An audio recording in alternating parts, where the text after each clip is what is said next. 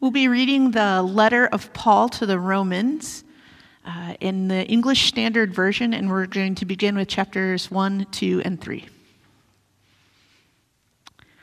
Paul, a servant of Christ Jesus, called to be an apostle and set apart for the gospel of God, which he promised beforehand through his prophets in the Holy Scriptures concerning his Son, who was descended from David according to the flesh, and was declared to be the Son of God in power according to the Spirit of holiness by his resurrection from the dead, Jesus Christ our Lord, through whom we have received grace and apostleship to bring about the obedience of faith for the sake of his name among all the nations, including you who are called to belong to Jesus Christ. In Rome who are loved by God and called to be saints. Grace to you and peace from God our Father and the Lord Jesus Christ. First, I thank my God through Jesus Christ for all of you, because your faith is proclaimed in all the world. For God is my witness, whom I serve with my spirit in the gospel of his Son, that without ceasing I mention you always in my prayers, asking that somehow, by God's will, I may now at last succeed in coming to you. For I long to see you, that I may impart to you some spiritual gift to strengthen you. That is, that we may mutually be encouraged by each other's faith, both yours and mine. I do not want you to be unaware, brothers, that I have often intended to come to you, but thus far have been prevented, in order that I may reap some harvest among you as well as among the rest of the Gentiles. I am under obligation both to Greeks and to barbarians, both to the wise and to the foolish. So I am eager to preach the gospel to you also who are in Rome. For I am not ashamed of the gospel, for it is the power of God for salvation to everyone who believes, to the Jew first, and also to the Greek. For in it the righteousness of God is revealed from faith for faith. As it is written, the righteous shall live by faith.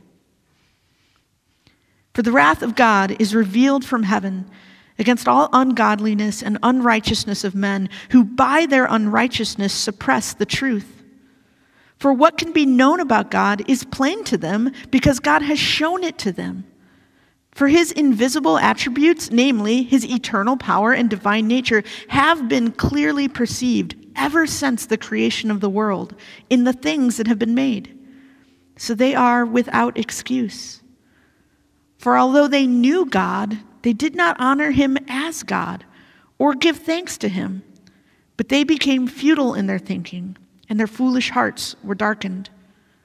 Claiming to be wise, they became fools, and exchanged the glory of the immortal God for images resembling mortal man, and birds, and animals, and creeping things. Therefore, God gave them up in the lust of their hearts to impurity, to the dishonoring of their bodies among themselves, because they exchanged the truth about God for a lie, and worshipped and served the creature rather than the Creator, who is blessed forever. Amen. For this reason, God gave them up to dishonorable passions. For their women exchanged natural relations for those that are contrary to nature, and the men likewise gave up natural relations with women and were consumed with passion for one another, men committing shameless acts with men and receiving in themselves the due penalty for their error. And since they did not see fit to acknowledge God, God gave them up to a debased mind to do what ought not to be done. They were filled with all manner of unrighteousness, evil, covetous, malice.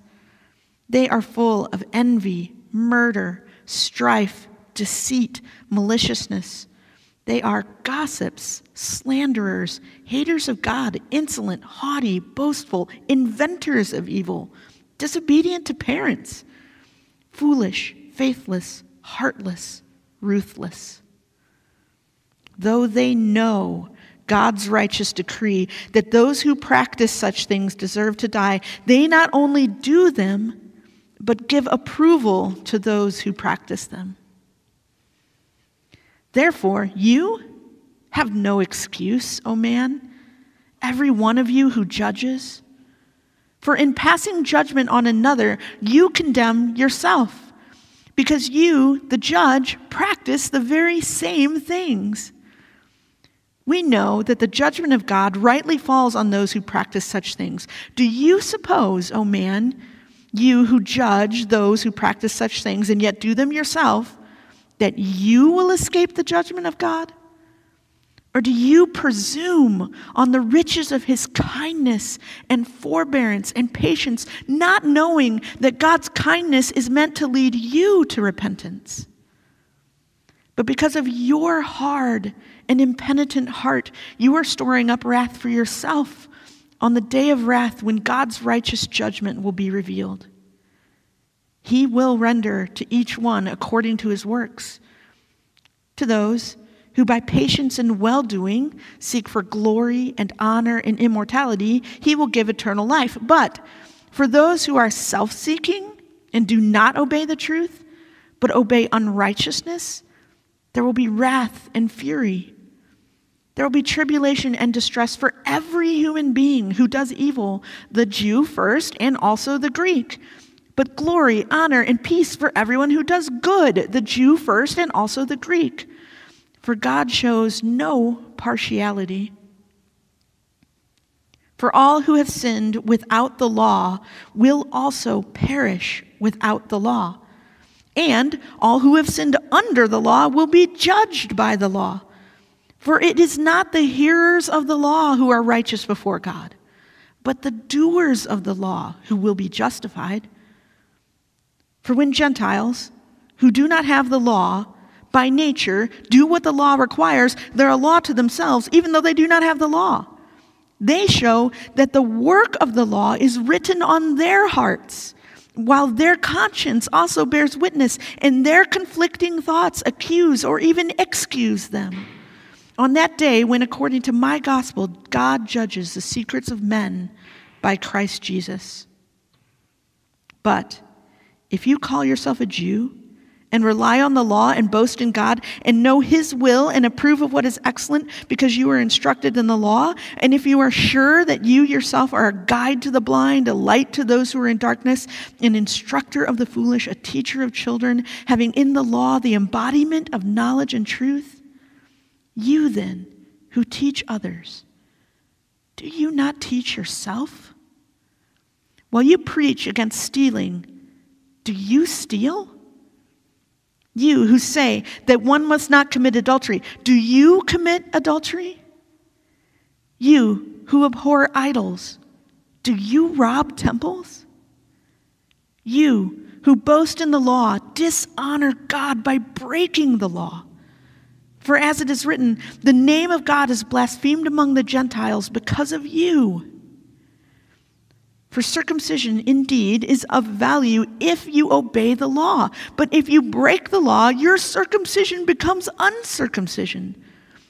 So if a man who is uncircumcised keeps the precepts of the law, will not his uncircumcision be regarded as circumcision?